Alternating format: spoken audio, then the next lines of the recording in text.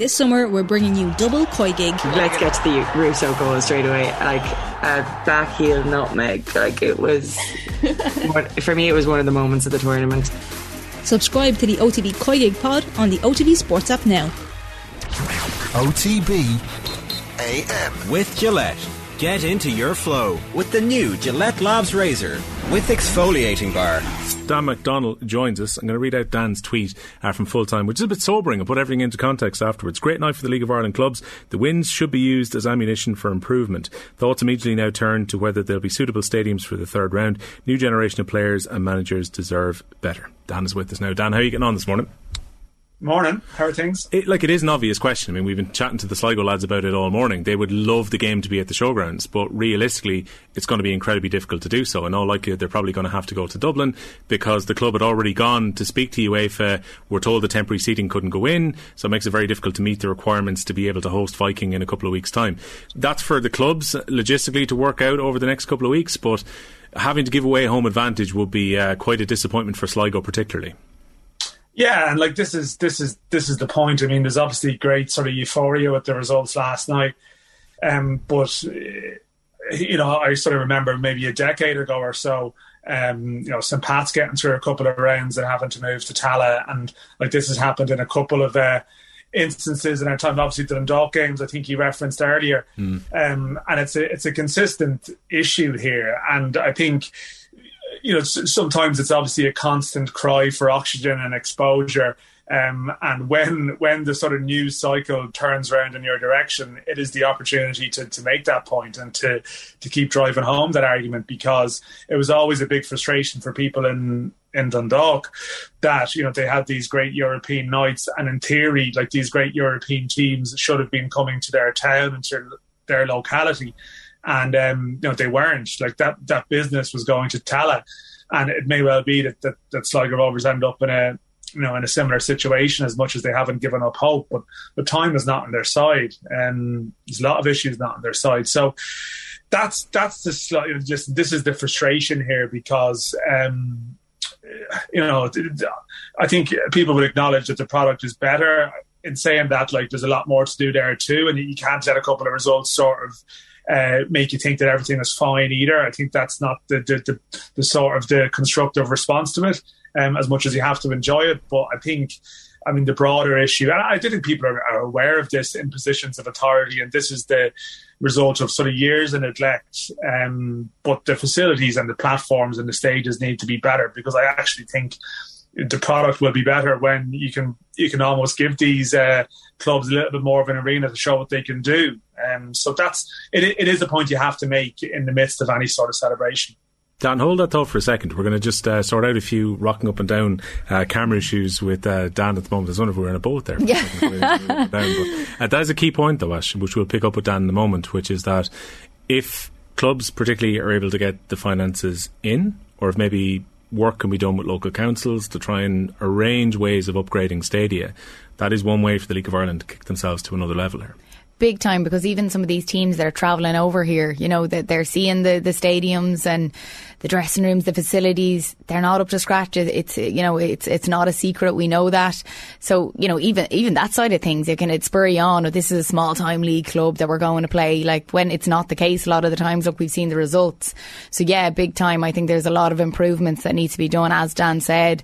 And now I suppose we're in a situation where you can't fill the you can fill the stadiums 2-3 times over, probably, with the amount of fans that want to come now. You were on the press conference about Dalymount yesterday with Daniel Lambert in studios a bit earlier this week too, and he was making the point that there's actually a very good way of investing public money here in a product that is very important, and developing players and developing clubs within communities. Obviously he's talking primarily about Dalymount, but they were talking about that yesterday as well. Yeah, it's a knock-on effect throughout the whole club, throughout the whole town. You know, if you see a stadium that's there, kids see it, you know, it drives the whole thing on.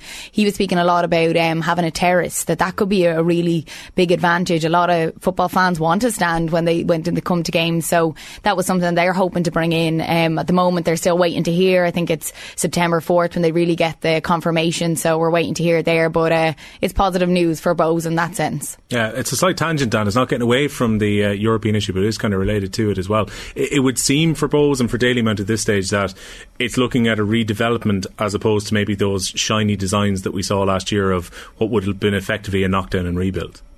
Yeah, no, I think it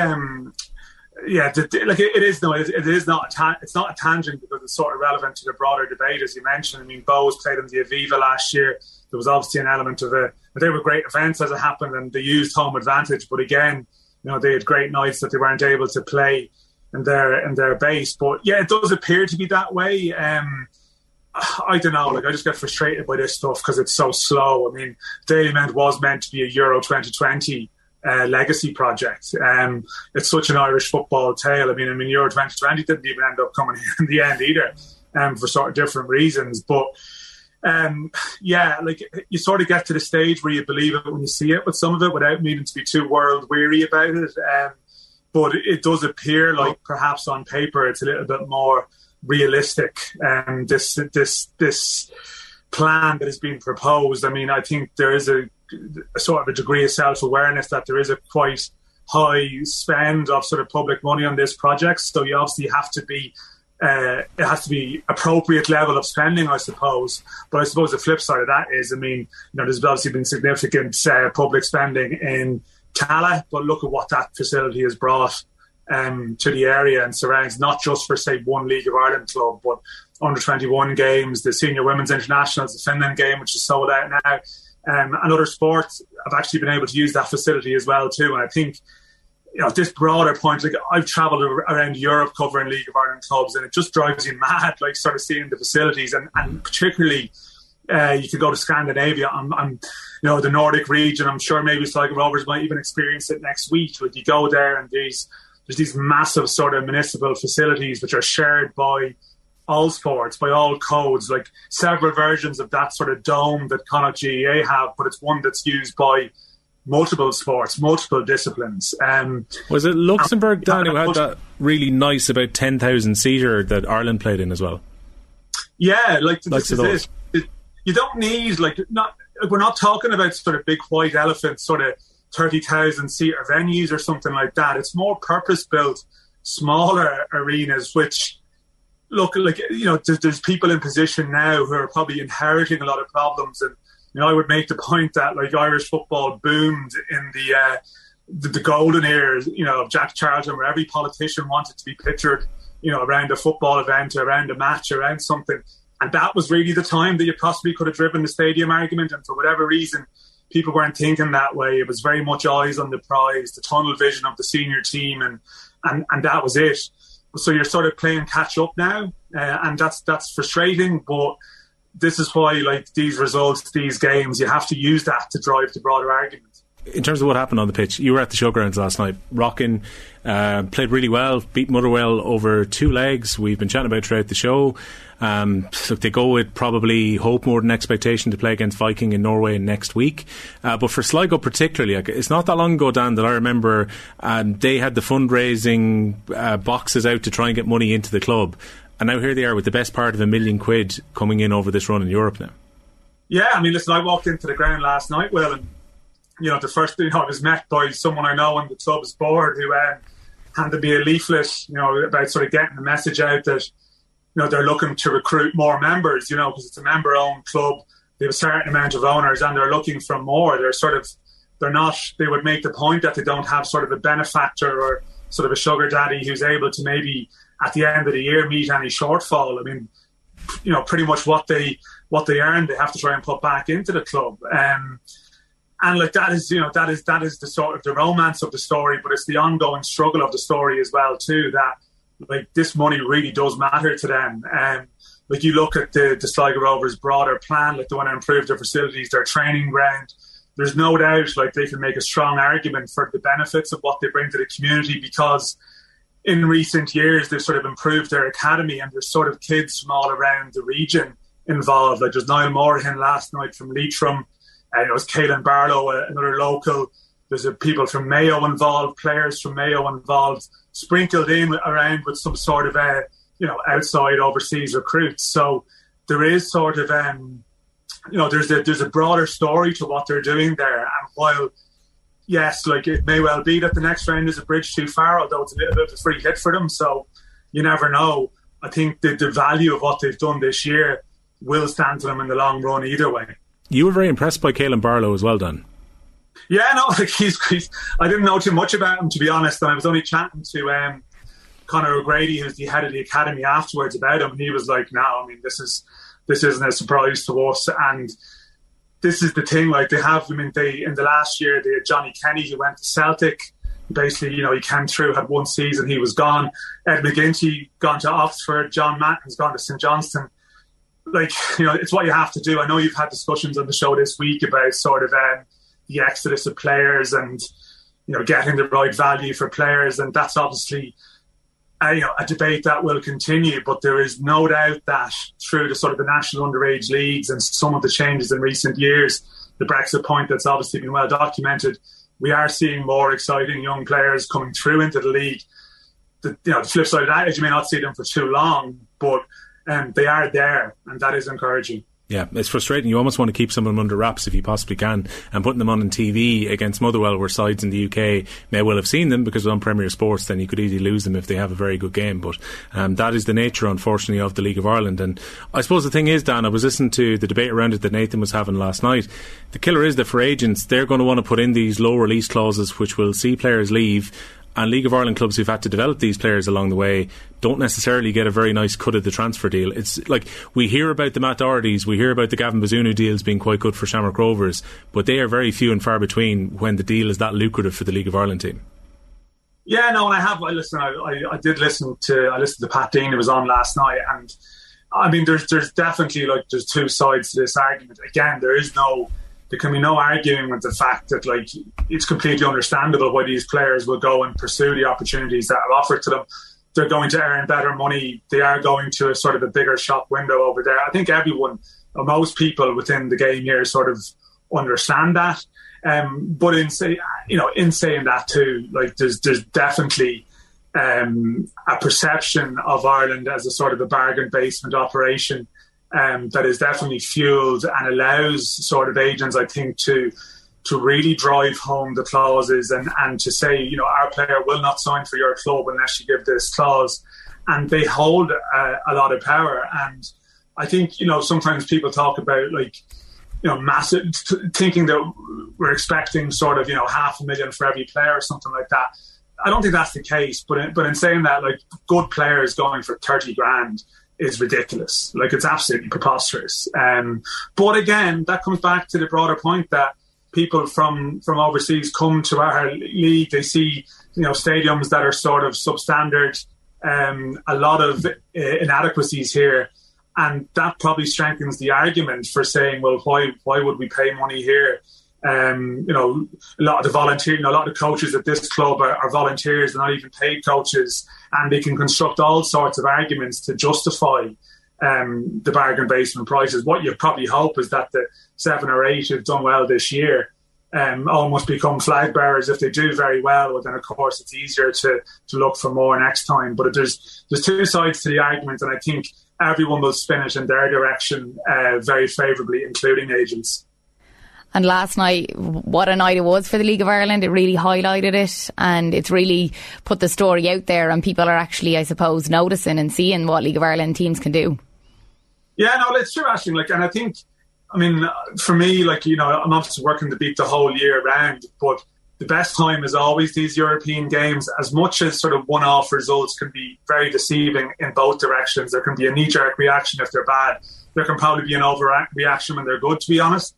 But I think, you have to sort of find your place in the calendar. I know, Will, you were tweeting about this week, and I know the gap in the inter-county season is obviously a contentious one, and it's not a case there's multi-sport fans everywhere who can like all sports. But I think it is true that you do have this month of August now where there isn't a huge amount in terms of major Irish-based sporting news stories. And for me, there's a sense of, okay, wouldn't it be great if this was the time of the year where maybe people got engaged with these sort of European matches a bit more? And also, and Conan touched on it there, our clubs don't always make it as far as August, but when they do, if you can make them bigger events and sort of give these events a little bit of momentum and exposure, because they're really interesting games, you know. And in other countries, like they're often bigger news than they are here. I mean, you can watch some of the games this week on TV in other countries, but you can't watch it here. And I know the reasons for that.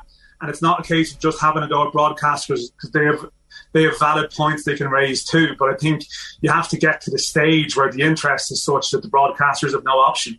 I, by the way, didn't want to admit to Conan earlier on, but our WhatsApp group here in the office watched a Slovenian stream of the penalties with St. Pat's last night, because we were able to find one. But that is the bizarre thing, Dan, and in some ways it's like the Father Ted quote, maybe I like the misery. There is something about being a League of Ireland fan and having to find some obscure stream somewhere to watch a game that almost adds to the enjoyment of it. I remember sitting with Shane Keegan in this office a few years ago when it was the middle of the pandemic.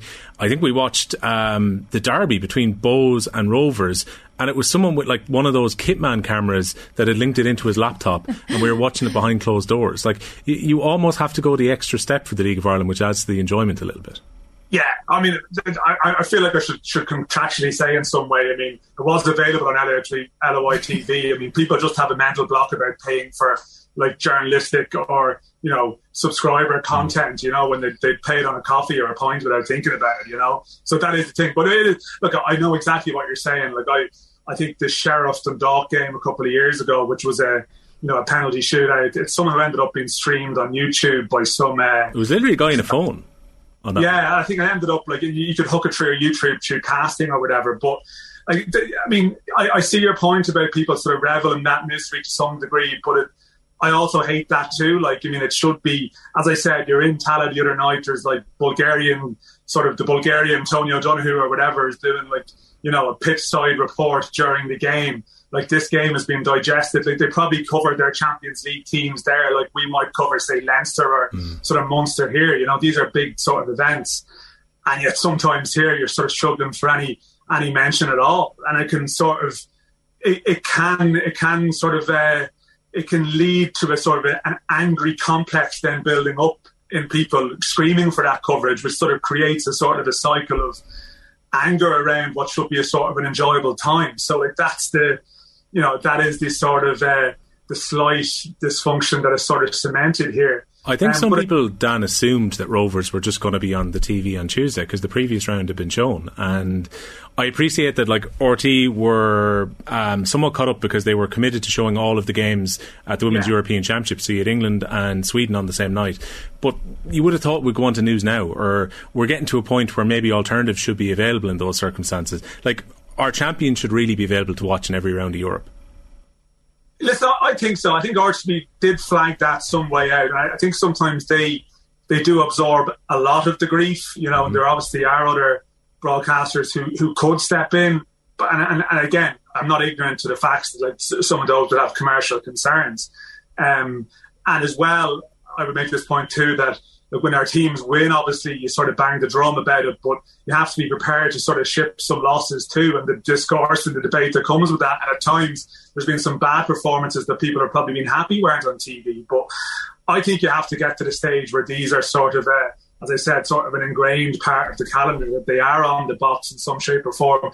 I don't think it's really possible to do it because of individual rights issues, but I'd love to see it structured into the TV deal in some way, that these games almost, you know, they have to be shown. But I know that that's probably a hard thing to enforce and sort of slot into the deal that's there at the moment. But I think like, there has to be more inventive ways at times, or has to be more imaginative ways to get these games broadcast to a wider audience. Like, you know, it's not as if there was a huge amount else going on last night, you know, but again, were people optimistic about those clubs going through? Were they screaming beforehand that all these games should be on? Some people were. Everyone else is latching onto it a little bit in the aftermath. But I think it's the perennial question. But maybe next year we say that. Like last year, we had the same level of success. You know, that in the sense of, you know, the clubs that got to the third round, the volume of clubs that got to the third round. So the hope, I suppose, is that this becomes more regular, and if it, you know, it's not just every so often. If it starts to happen on a regular basis, then that argument sort of makes itself. I just want to let you go, Dan. Conan's take was going to be very difficult for Sligo and Pats to go through against Viking and against CSKA Sofia particularly. Are we hopeful though that Shamrock Rovers, especially what we saw in that second leg against Ludogorets, that Shamrock Rovers might be able to get to the group stages? Yeah, I think that's realistic. The champions, Shamrock Rovers, even if they lose their next tie against the champions of Macedonia, they get another go to get into the Conference League, whereas sort of Sligo or Pats do or die in every round. So Shamrock Rovers play the champions of Macedonia, Shkupi, who are decent. They pushed Dynamo Zagreb close, but I have to say, it's a lower ranked league. There comes a point where if you want to make that next step, it's one thing to lose to Ludogorets and look at them and go, we can't compete. They have a wage bill of X amount. They pay this amount for a player. That's perfectly understandable and reasonable. It's harder to sell that point if you lose to the champions of Macedonia or Estonia, as it was last year. I think if Rovers play as well as they can wrap up group stage football with a round to spare. But that's the sort of the bridge they have to cross now. Dan, cheers for joining us on OTB AM. Thank you. OTB AM. With Gillette. Get into your flow with the new Gillette Labs Razor with exfoliating bar.